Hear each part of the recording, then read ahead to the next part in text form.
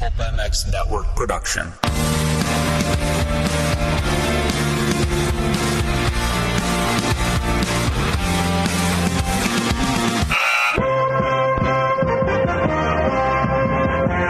Welcome to the Pulp Hockey Show with Steve Mathis. Support the show by clicking the Amazon banner on pulphockey.com before shopping. Follow the show on Twitter at Pulp Hockey. Subscribe on iTunes and find us on Stitcher or your favorite podcast app.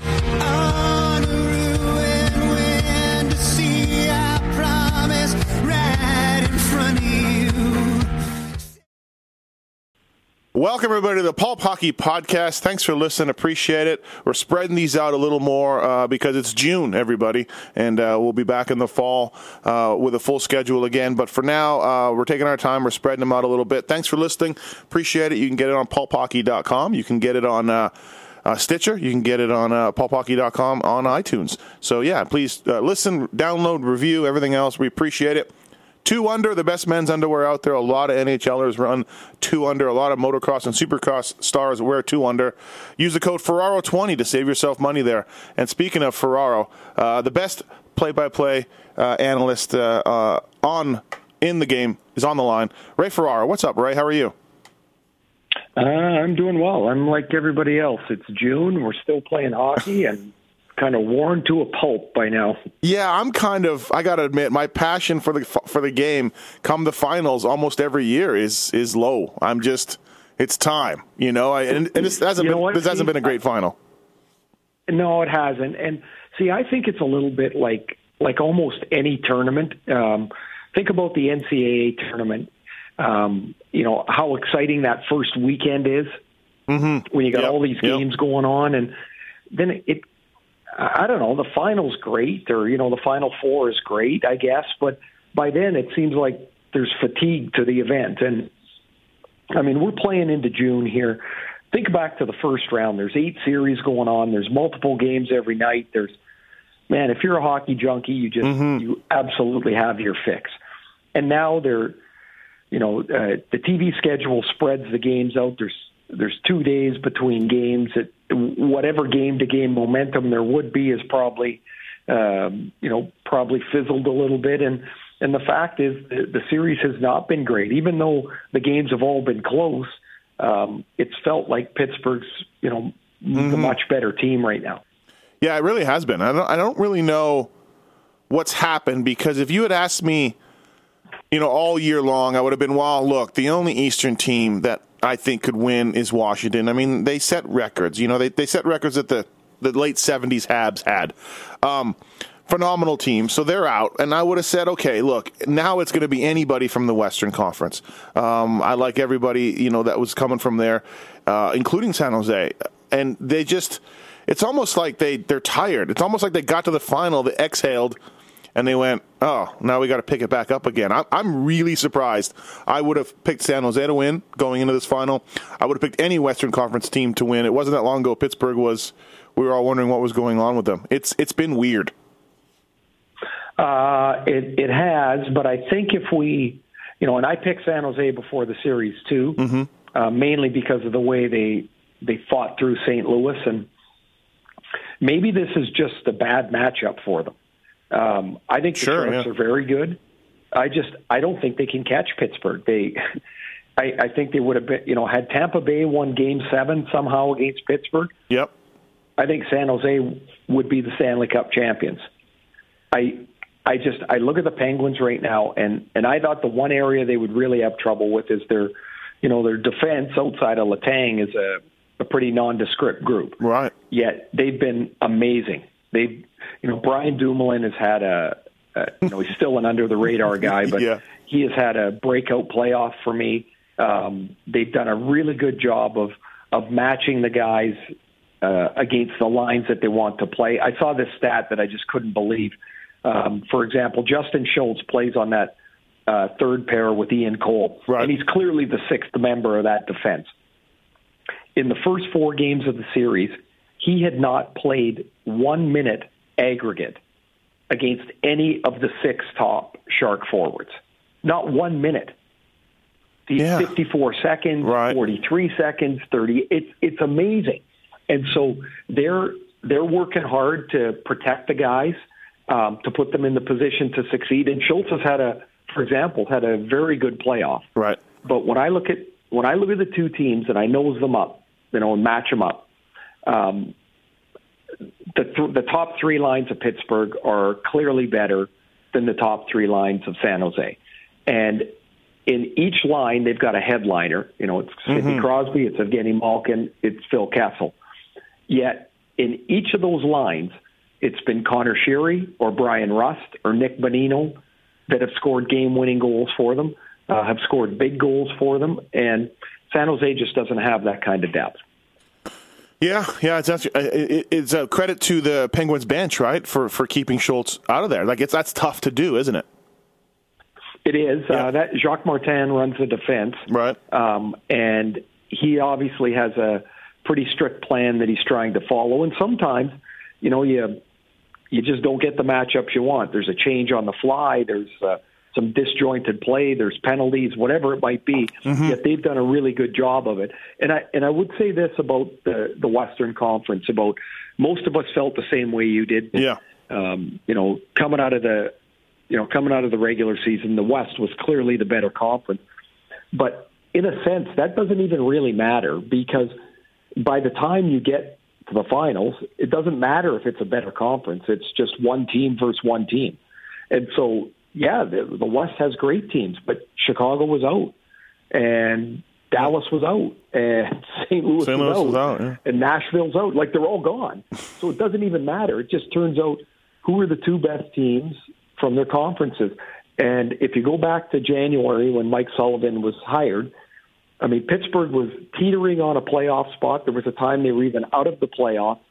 But the last 2 months of the year, nobody's played better than Pittsburgh. And then they have not taken a back step in the playoffs at all. Yeah, look, as a Leaf fan, I'm not going to complain because things are working out well. But you realize what happens if Penguins win the Cup, right? As it affects me and the Leafs. Their draft pick drops? Yes, 31st draft pick, right? Doesn't matter. Doesn't matter. You got the first one. I know, right? Quit complaining. It's like the anvil's always following, but that would have been I think it was 15 or something, wherever they finished, When they made the trade, they thought, that they were going to have the possibility of a mid-teens pick, and each round it goes down and down and down. And, yeah. But they've got a pile of picks, your Leafs do, and, they're going to have a terrific young player, just an awesome young player in Austin Matthews. Do you feel like, okay, so you didn't make the finals, but you made it to the semifinals with the Islanders in '93, and we've talked about that. It's a big upset over the Penguins. You go to play the Habs, and again, this is off my memory, so maybe you lived it, so maybe correct me if I'm wrong. But I remember the Habs were no great juggernaut, you know what I mean? But yet they were on a roll. Then they dispatched you guys pretty easily. Again, I think if I remember right.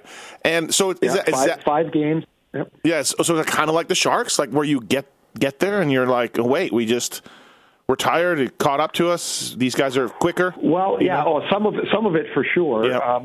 One difference was we were pretty banged up by the time we got there to the conference final. That was number one. Number two is we had played just phenomenal hockey, as best as we could play to get there. There was no other step for us to take. Number three is that for Montreal, as it turned out, it was just their year. They won 10 overtime games. 10 straight. Yeah, they did. Yeah. Who wins 10 straight overtime games? Yeah. You can't do it, except they did. And they won them in all kinds of different ways. And the series that we lost to them, we lost game 2 in overtime. I think Stefan Lebeau scored in overtime. And game 3, we lost in overtime, and Paul DiPietro scored. Right. Now, if you had the daily double on those two, you were retiring. Yeah. And all of a sudden, we're down 3-0 in a series. Game 2, we had 2 of our best forwards, Benoit Hogue and Pierre Turgeon, had breakaways in overtime, and both missed. Or actually, Hogue was game 2, Turgeon was game 3. and they both missed. And if they hit the breakaway, man, after 3 games, we're ahead. Yeah, things change, right? Who would have, so it's just their time. And so as great as Pittsburgh's been in this final series through 4 games, San Jose's hit 7 goalposts or crossbars. Guess what? It's aside from being the better team, it's just Pittsburgh's time. I mean, that's how I look at it. I didn't know that was the number 7. I know I watched most of the games, but geez. Game 2 they hit 4. Yeah, actually, game 2 might be the one I missed. So there we go. The Conn Smythe, Phil Kessel, Matt Murray, and Sydney. Who do you got? Who do you think is going to take it home? I got them in the exact same 3, but in reverse order of view. I think Crosby's going to win it. I think Kessel should be second, and I think Murray should be third. Murray's a fantastic story. In Game 7 against Tampa, he made 16 saves. No, he made 15 saves in Game 7. Yeah. The Penguins had outshot their team 12 straight times until Game 4 of this final series. He's been a great story, but not the Conn Smythe winner. Kessel's been amazing to me. 6 points in each of the first 3 rounds. He's had a terrific final. They're not here without him. But they're also not here without Crosby. And Crosby's been the best player in the final, points notwithstanding. He's been amazing as I watch him. He had 3 game winners in the previous round. I just think it's his trophy. I wonder if Pete Horacek is watching this final, watching Phil, and going, "Who is that guy? Who is that player?" Well, I'm sure a lot of people are. And right. I don't think there's ever been much secret that Phil is a phenomenally talented player. Right. I played on a team in Atlanta, in an expansion team, and we lost a lot. And one thing it does do to you is it just wears any competitiveness out of you. It just beats you to a pulp. And if you're surrounded by a bunch of guys that don't have fight in them either, and the Leafs didn't, then you just get pulled along with the tide. I mean, it's pretty clear. Phil's not a leader. He wants to be in the back of the bus. He wants to just do his thing and get the hell out of there and move on to the next day. And in Pittsburgh, he can do that because nobody's clamoring to talk to Phil Kessel. No. Aside from his interviews being boring, he's not the headliner. They want to talk to Crosby. They want to talk to Letang. They want to talk to Malkin. They want to talk to Fleury when he was playing. Now it's Matt Murray. So Phil gets to kind of do his thing. Mm-hmm. He also is a freak. In their physical testing at the start of the year, when they do, like, one of the great tests for explosive power is you stand, both feet on the ground, and your vertical jump will measure how much power you have. Kessel beat everybody in Pittsburgh. Huh, yeah. And I just find that astounding. Well, because Sydney's got such a core, too. Sydney's got such a base, too, on him, Right, and Sydney was the guy that told us that. Yeah. That Phil won that. So, now look, if you're looking for a guy to run a marathon, he's probably the wrong He's not going to be doing it, no. If you're looking for a guy to bolt off the wing, to unleash a deadly wrist shot, he's back-checked harder in this series than I've ever seen. Right? It's pretty clear he loves it in Pittsburgh. He loves where he's at. And when this is over, and in my opinion, Pittsburgh wins the Cup, we won't see him till September. And for some reason, the U.S. didn't put him on their World Cup team, so he will be relaxing, and then he'll show up at camp September 23rd. I was putting some tweets out about Phil, like if he was bummed that this was in the middle of fishing season and this Cup run is really, really messing his summer plans up, because he always seemed like the type of guy that didn't care. But it was just the way he kind of presented himself, the way his interviews were. Of course he cares. Like you said, his back checking's phenomenal. Like he's like as a Leaf guy that watched him, and he thrilled me for so many years. I'm happy for him, but I am like, yeah, wow, man, he's got it in him. He's got it in him. Just it wasn't there. You know what? His first 22 playoff games, he had 21 points. Mm-hmm. This year in the 22 playoff games, he had 21 points. Yep. His production's been the same in the playoffs. The problem is the Leafs stink, and he pretty clearly just let himself get consumed by it. And he lost his will. He lost his fight. And his fight is not the same as Jonathan Taves' fight. Right. It's different. It's presented different. But he was miscast. He was if you needed Jonathan Taves to score 100 points for you to win, you would lose because that's not what he can do. That's not putting him in the position to succeed.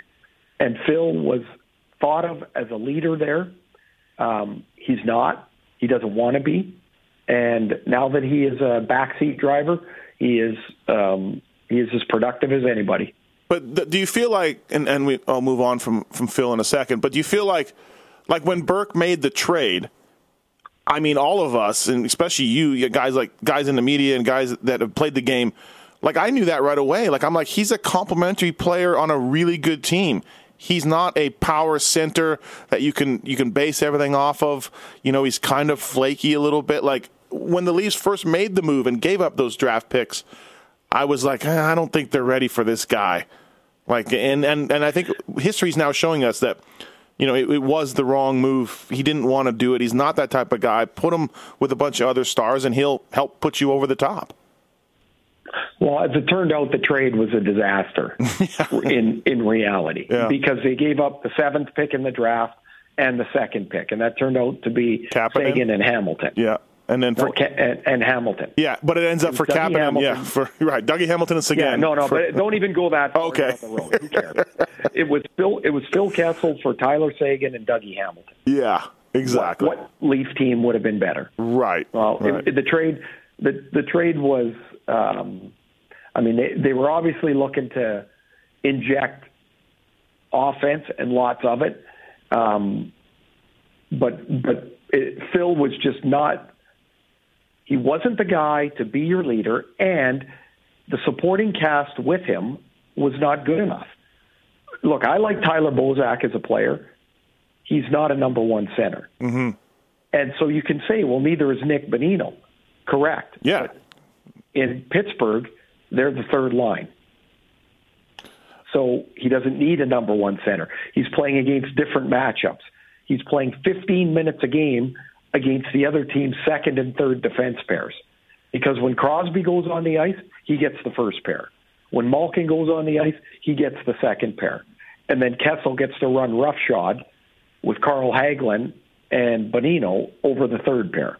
It's a pretty good place to be. Mm-hmm. Mike Sullivan, obviously, he's working out well for the Penguins. Mike Johnson, they let him go. They put Mike Sullivan in there.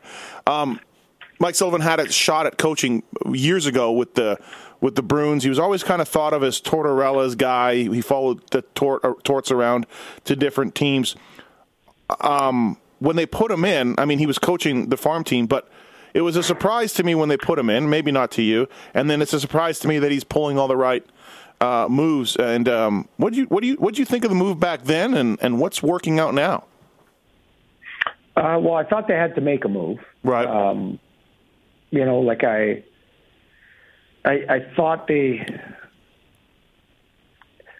they were floundering. They were, Sidney Crosby looked uninspired, which is something, whatever critique you might have of Sid, that's never it. Mm-hmm. I did a couple of games in November, and he just looked out of it. He looked disengaged. I was really surprised.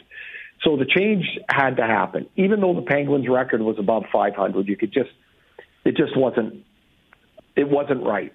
When they made the move to Sullivan, I guess I was surprised because I hadn't considered him as maybe the heir apparent. Right. Now, when Mike was a coach in Arizona and Boston, he was in his 30s, probably too young to take an NHL job and and really command the respect of the players, and also to have his own ideas formed as to what he was going to be as a coach. I mean, he was just getting started. Right. So he ends up on Tortorella's staff, and I've told this story before. I worked with Tortorella at TSN, and he couldn't speak highly enough of Sullivan. Just thought he was a fantastic coach, that he will be a head coach again. He'll do a great job. I mean, it was like he was Sullivan's PR department.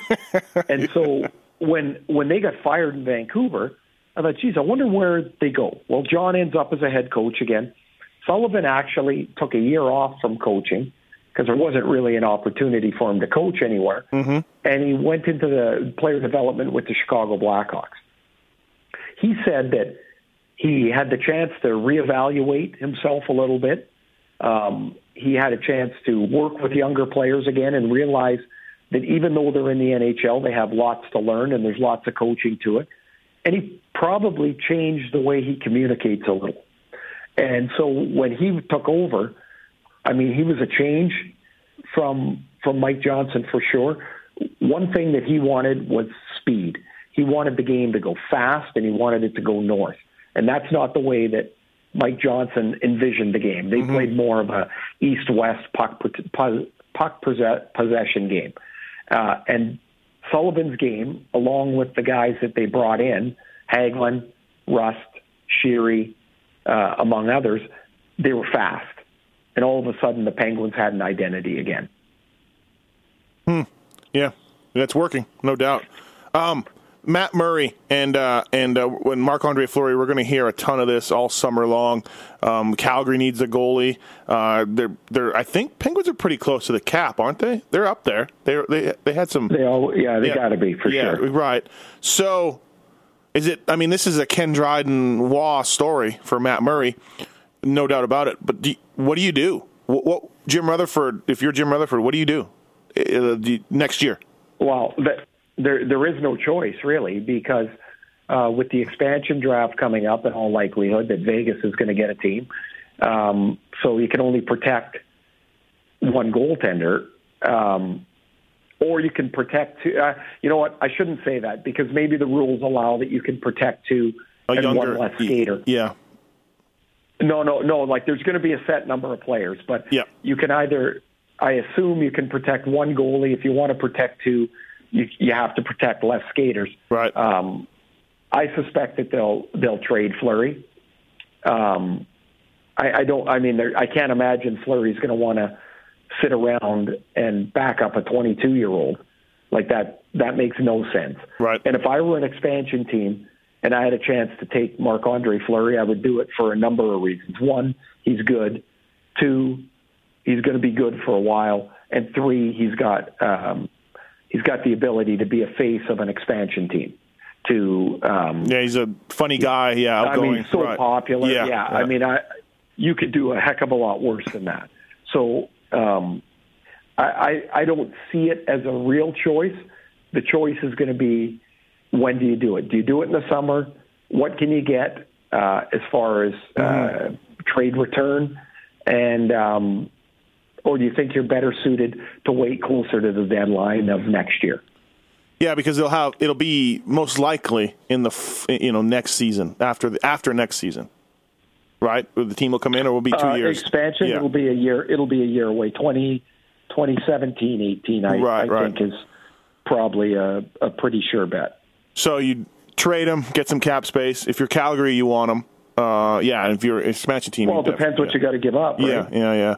Because I mean, there's the two goalies in the NHL or in the Stanley Cup Finals have less than 100 NHL games each. It's crazy, right? So do you want to go spend $6 million on a goalie? Maybe Calgary doesn't. Calgary doesn't have a whole pile of cap space either. They've got Giordano, Hamilton, Brody, Weidman on defense. Yep. They have to re-sign, or they will re-sign Monahan and Goudreau up front. Yep. A year from now, it's Sam Bennett.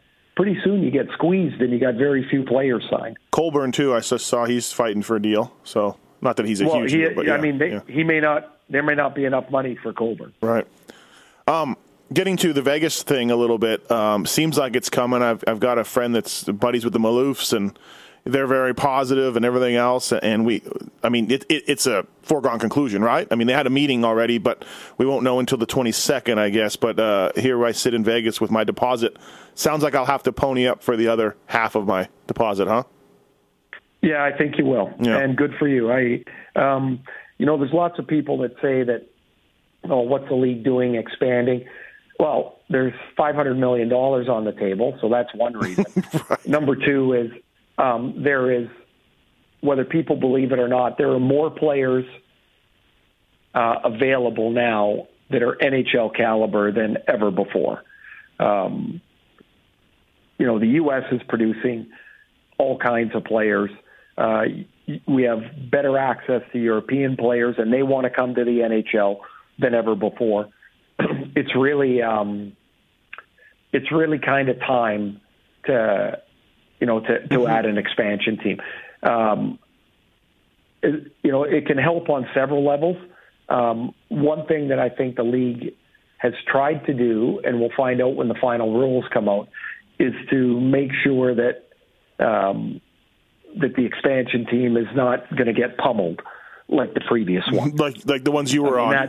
That does nobody any good. Yeah, it really doesn't. Yep. I mean, and if I'm an owner, and I'm ponying up $500 million, I want to know that I can at least be in the game. That I'm not asking people to pay hundreds of dollars per game to come and watch a terrible product. Mm-hmm. Because in Vegas, there's lots of shows that start and lots of shows that don't last very long because they're not very good. Yep. And they can't make a mark. And so, that's what the NHL is. It's a show. In Vegas, yeah. it's another entertainment opportunity, and it better be entertaining. Better be good. So, those rules we saw a little while ago for the protection of players, that's not in stone. Was that just a media thing, or was that something floated by the NHL? Is that really? Do you remember what they were? I don't think we've seen the final draft of what the rules are going to be. Because the one I did see, I don't know where it came from, looked really good. Like you said, it looked like the team can really have some. There's going to be some good players exposed. So, well, that would be the idea for sure. One thing of this expansion round that has never been in the past is this is the first one in the salary cap era. Mm-hmm. So the Las Vegas Knights or Bulldogs or whatever the heck they're going to be. What are they going to be? The Knights? Yeah, it'll be the Knights. Yep.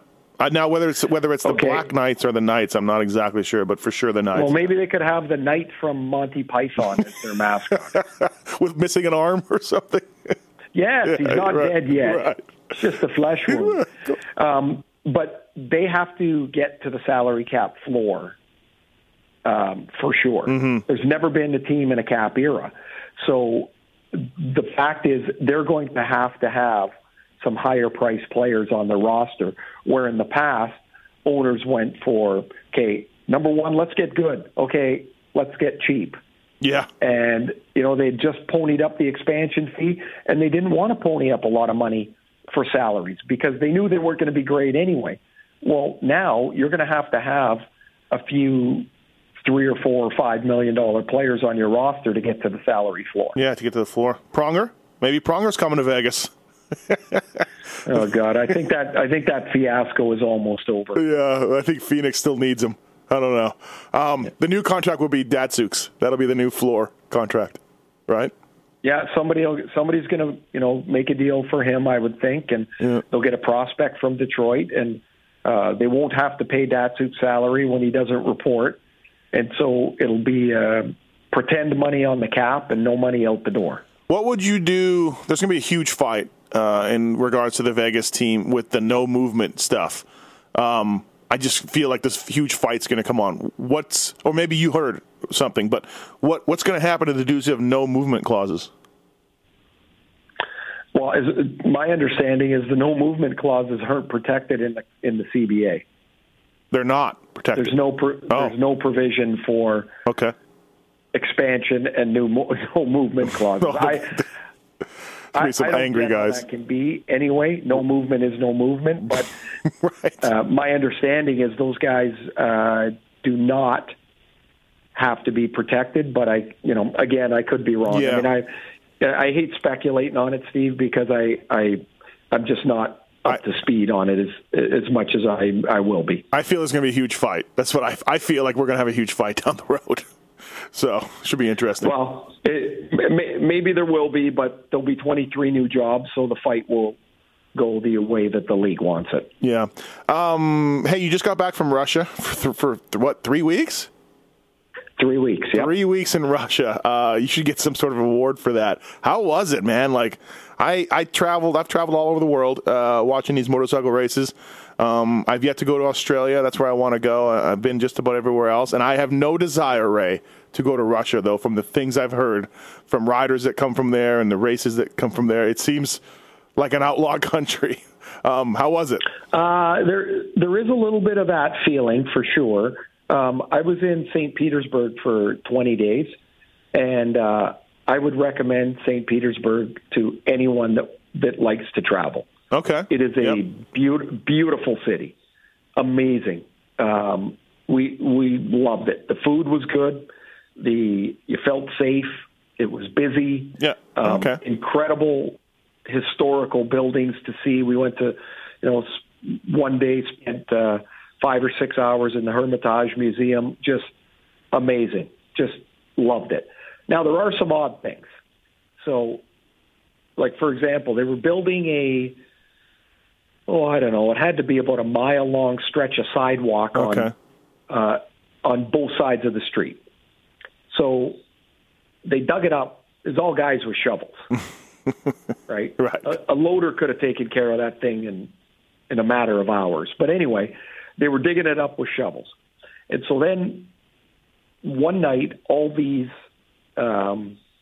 paving stones were delivered. So there were piles of them all over the place. Right. And they were big. Like, they were, they were big. They were heavy. They had to be a couple 100 pounds each.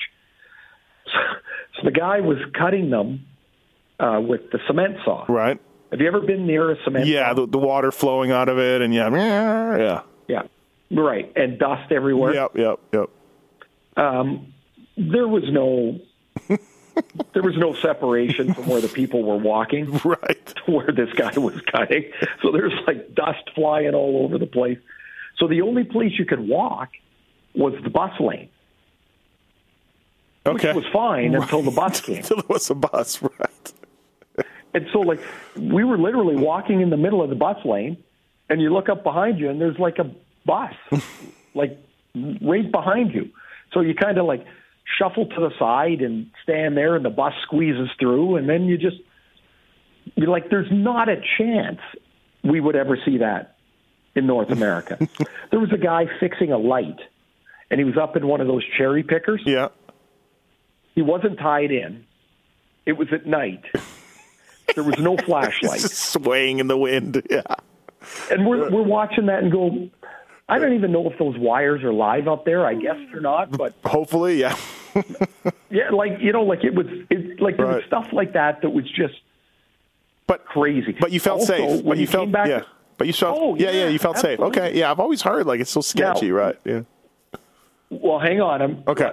When we left St. Petersburg, we went to Moscow. Okay. That is completely different. Okay. There is, I think, 16 million people that live in Moscow. Mm-hmm. And it seems like they're driving all at the same time. That's what I've heard, yes. Like, there's a picture one of our producers took from his hotel room. And I'm not exaggerating. I will send you the picture. I've had it out on my Twitter account, but it's not a car accident. It's an intersection. Like, you can't even believe it's a one-way street, but there's cars pointed in all four directions. Yeah. It is awesome. That's what I've heard. That's life there. It is. The other thing is, like, so say you left your house and you were going to the Strip in a cab. Right. You have a good idea how much that's going to cost, right? Yes. And if you got a cab on the Strip and headed back home, it would probably be about the same. Mm-hmm. That is not the case there. You get into the cab and you just make up the price. You're rolling the dice. And you have to tell the guy, suck it, man. I'm not paying that. Forget it. There's no meter. Say, there's no meter or anything. No, there's no meter. We took a ride to the rink, 600 rubles. Okay. Which is about $12. On the way back, the guy tells us 2,500 rubles. We're like, wait a minute, pal. We're not paying 2,500. And one of our guys had one of those Google Translate. So you speak into the phone. Oh, okay. And it translates it into Russian. He speaks in Russian, and it translates back to English. So you're trying to communicate with this guy. And he's not going to let you out of the car until you come up with a price. You're just haggling. You're just sitting there haggling, right? And there is whatever craziness there is. I felt it in Moscow, not in St. Pete. Not in St. Petersburg. We went to Red Square, which, if you're my age, I mean, that was the symbol of all evil in the world. And during the Cold War, and we went there, and it's like packed with tourists. It looked. It looked like any other place was built around tourism. Yet you always felt a little unsure about, you weren't walking down side streets because you just didn't know. Yeah. I guess there's places in America like that too, but it just felt different. I've been to Russia twice now. I'm in no great hurry to go back, but if you said I had to go to St. Petersburg, I would go tomorrow. You're cool I thought with it was awesome. Yeah, I've heard the driving, the traffic, and the extortion things, people keeping your passport, just being like, you owe me whatever. I had my passport in my pocket the whole time. Yeah, you're just like... I was not parting with that thing, no chance. Right. But here's the other thing. Because you travel all over the world, when you go to customs in a country, you always feel a little, I don't know, like you're hiding something, even though you're not. Right. You're always a little uncomfortable because of the language, maybe. You hand your passport over to a Russian customs guy. He doesn't smile. He doesn't say anything. He looks at you. He gave me the signal, take off your glasses. So I take off my glasses. He's just staring at me. And then he looks at his computer. And I'm there for 5 minutes, and I can feel I'm starting to sweat. Yeah. And I'm like, man, I don't even know what the hell I'm nervous about. I got nothing to be nervous about. Right. And then he reaches over, he grabs one of those old stamps, and clunk, clunk, clunk, hands me the passport, and you're like, oh, thank God, I can get through here. It's like the most harrowing 5 minutes. If you were trying to smuggle something, man, they would have arrested me on the spot. I would have been leaking sweat like a bucket. Right, you're like, what's wrong? You're just dying. Yeah. It's funny though. I in all the travels, it seems like it's harder for me to get across Grand Forks into Manitoba. They act like I'm some sort of terrorist, as opposed to other countries where they don't say anything. Like I barely ever get asked. I'm nervous, man. I got nothing. I got my visas. I got everything lined up because our company does everything for us, and I know it's right. But they just TSN. If they at least said, "What are you doing here?" Yeah. You'd go hockey broadcast, but nobody said anything. I was like, "Oh, I can hardly wait till this is over." Yeah, really. Auston Matthews, I've heard you on various TSN shows talk about Auston Matthews. He played for Team USA there, and you were impressed with him before. But I get the sense after watching his games and being around there, you maybe came away from the World Championships even more impressed than you were with Auston Matthews. Not just Matthews, but Patrick Laine as well. Yeah, Laine was the Finnish kid that'll go number 2. I saw them both at the World Juniors and was really impressed. But watching them play against men, watching them handle the scrutiny that they were under, they're both terrific players. Now, I don't have any doubt. I would draft Matthews in front of Laine, but I think Winnipeg is going to be pumped when they get this kid. The one thing I will say, like Matthews comes off like a real subdued, quiet kid in the media. He's got a terrific personality. When you get a chance, if people could get a chance to talk to him, right, you would see, like, he's got, like, his eyes get excited when he talks. You can see he's 18 years old. He's really a terrific kid. Lion, I get a charge out of that kid, man. He is funny. He doesn't care what people think. Yeah. He just says what's on his mind, and I hope that the media doesn't beat that out of him, because it's funny. You know what, Steve? We complain that athletes say nothing. Right. And then when they say something or are opinionated, then we just kick them in the shins. And so they go to say nothing. They're like, why would I even bother? Right. This kid is, like, he's outwardly opinionated. He's got flair, style, and I hope he stays that way. Matthews, I think, will have almost an immediate impact in Toronto as well. Mm-hmm. Both teams are going to be thrilled with them. I'm as a guy from Winnipeg, born and raised there. It's nice that Laine is Finnish. If it was, let's say Laine was the American from Arizona. He's going to Winnipeg, and God bless Winnipeg. It's like I said, it's my hometown. But you almost get the sense like these guys don't want to go to Winnipeg, no trade clauses, everything else. Laine as the Finn, with Timu being there, being cold, is no problem, and I think that's going to work out great. That's a nice fit as far as having to play your career in Winnipeg for the first 6 or 7 years or whatever it is. Oh, I think it's a fantastic fit for him. Yeah. And I think Winnipeg, as a smaller community, will embrace his flair. I mean, they loved Timu in Winnipeg. Mm-hmm. And I mean, what wasn't to love? They would have loved Timu anywhere he went. Yeah. But there was a real connection there. And I think there will be with Lion as well. Now, I read his mom is coming over to live with him, to look after him, to cook and help. Hell, the kid's 18 years old, right? And I assume Matthew's mom will be doing the same thing. She moved to Switzerland when he went there last year. Yeah. And isn't it crazy? Here are these guys that franchises are going to bestow millions of dollars on. Mm-hmm. And the one commonality is that their moms have to go with them, because the guys probably can't even cook 2 eggs. Yeah, really, right? Times have changed a little bit that way. Oh, you bet they are.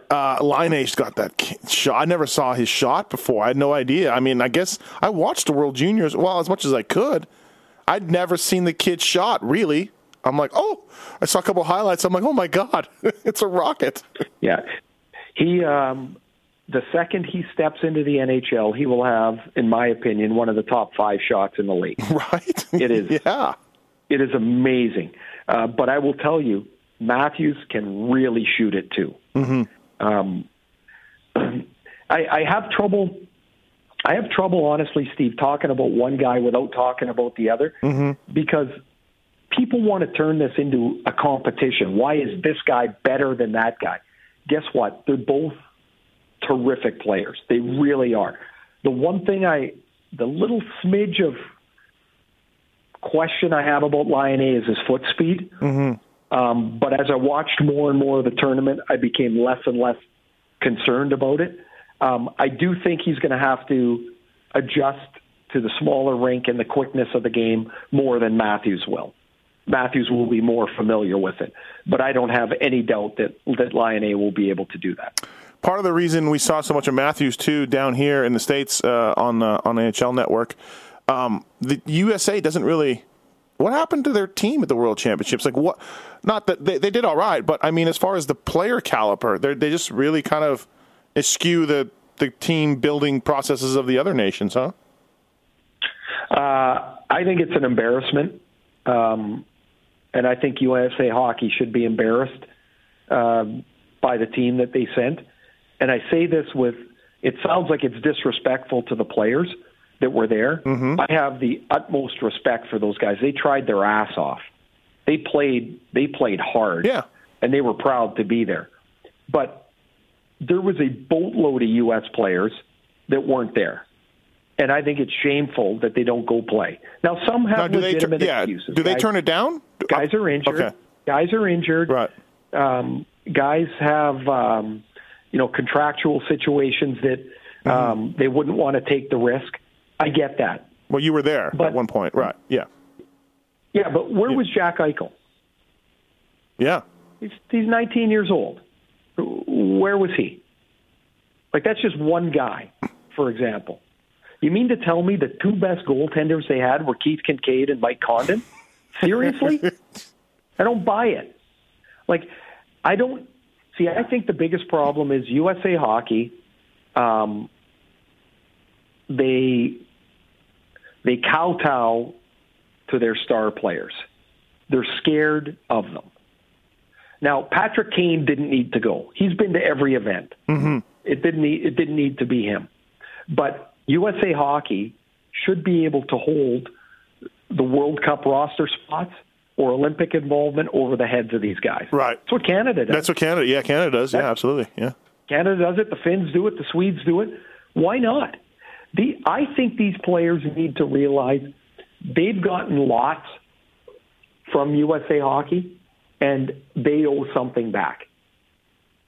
Now, I read an article, I don't know if it was LeBron or somebody, it might have been Burnside, that the building of Team USA for the World Championships was, I mean, sure, they had some guys turn them down, but the spin I read, Ray, was that they were doing this on purpose to give experience to the younger dudes. But you're kind of saying like a lot of guys said no.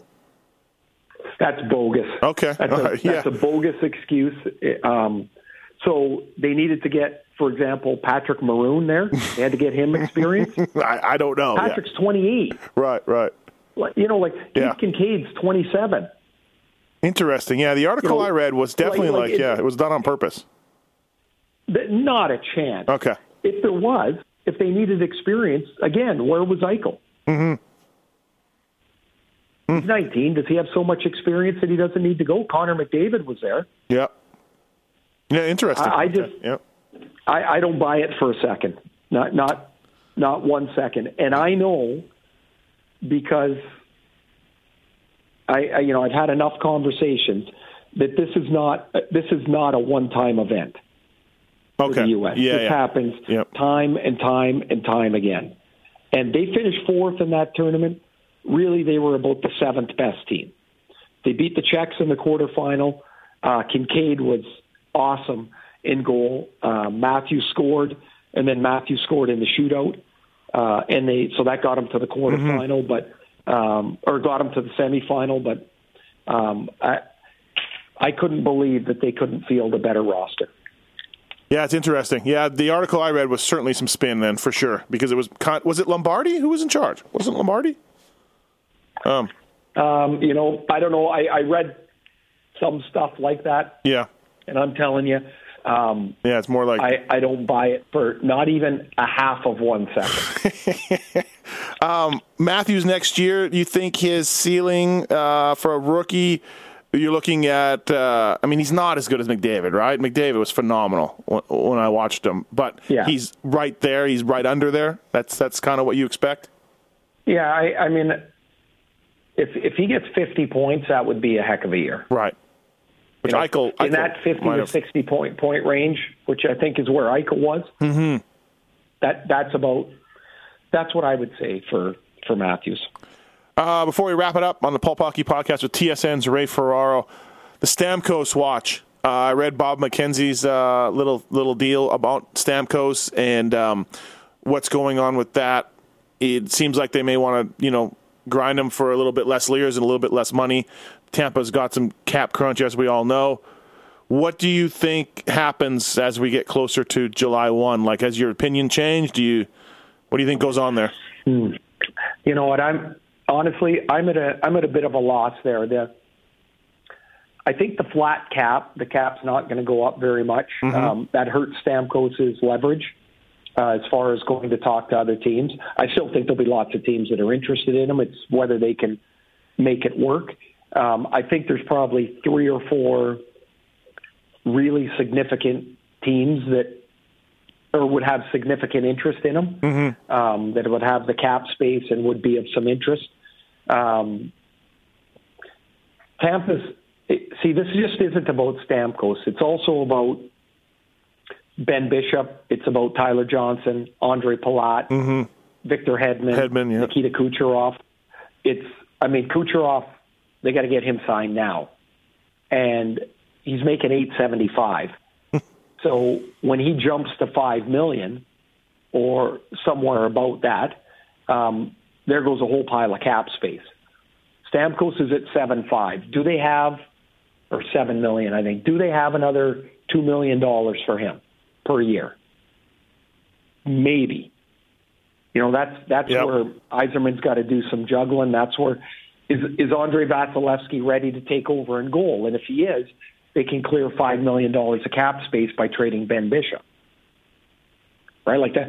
Yeah. It's a multi-layered decision for Yzerman. It is super difficult and very rare. And you know what? I don't think I lean one way or the other. Some days I think he's going to sign. Some days I think he's going to go to July 1st and sign in Tampa anyway. Right. Other times I think it's done and he's going to go somewhere else. I hate to not have an opinion on it. I just don't have a feel. If he goes for the most money, he won't be at Tampa, right? He's going to have to sacrifice dollars to stay with Tampa. Right. Yeah. I think so. Yeah. I think so. Yeah. But if he's sacrificing $1 million a year over 8 years, that's $8 million. After taxes, it's probably less than $4 million. Yeah. If the rest of the deal is $70 million, does it really matter? No state tax in Florida either. The place you love. Yeah, no state tax in Florida. But I mean, if that's the place you really love. No, I'm saying in generalities, state tax and all that stuff. But in generalities, if the difference is $4 million over 7 or 8 years, right? Does it really matter when the rest of the deal is $70 million? And for me, if the place I loved was Tampa, then that's where I would probably stay. Yeah, I'm with you. Unfortunately, these guys don't seem to ever do that, I'm totally with you. When you look at your grandkids have money, Yeah, but it depends. Like, what if one of the other teams is a team you've wanted to play for? What if it's a team that has a different and better opportunity in your mind? Because the money's not going to be so different. Mm-hmm. It's really not. But if there's a little bit, maybe you do want to go. Maybe they tell you can play center, right? Maybe they say, hey, you're just a centerman. That's it. That's all you're going to be. Well, yeah, the problem with that is you're a centerman until it doesn't work, and then they make a move, and you're on the wing again. Look, John Cooper is not an idiot. If they thought in Tampa that the best position for them to win was Stamkos at center, he would have been at center. Yeah, I know. Obviously, they don't. That whole thing was weird. It was all weird. Like, they all want Stamkos to succeed and be the best player they can. You know what I mean? It's not like they're purposely putting him on the wing because they want to devalue him or anything. They all want to win. And they all felt everybody. And I imagine Yzerman was on that page too, right? Cooper's not doing this on his own. He's telling Yzerman, what do you think? And Yzerman's like, yeah, we need him on the wing, right? So, well, I would assume that decision is more collaborative, but at the end of the day, the coach has got to play the team that he thinks is the best, gives them the best chance to win, because if he doesn't, guess who's leaving? It's not the general manager, it's him. Right. Well, cool. Ray, thank you. Ray Ferraro, TSN. Thank you for doing the Pulp Hockey Podcast. I know you miss him. I know you miss him deeply, so I figured we'd get you on, to fulfill that. Absolutely. Can't believe how much I miss talking to you. And let's hope the Penguins get it so we can go on to the draft and free agency, because that's actually really interesting and really exciting. So it is. I think the best team is going to win. I think the best team in this series is the Penguins, and I think they will be Stanley Cup champions. All right, I agree. All right, thank you for doing this, Ray. Really appreciate it. Enjoy your summer, and we'll talk soon. You betcha. Thanks, Ray. Back in later. Bye.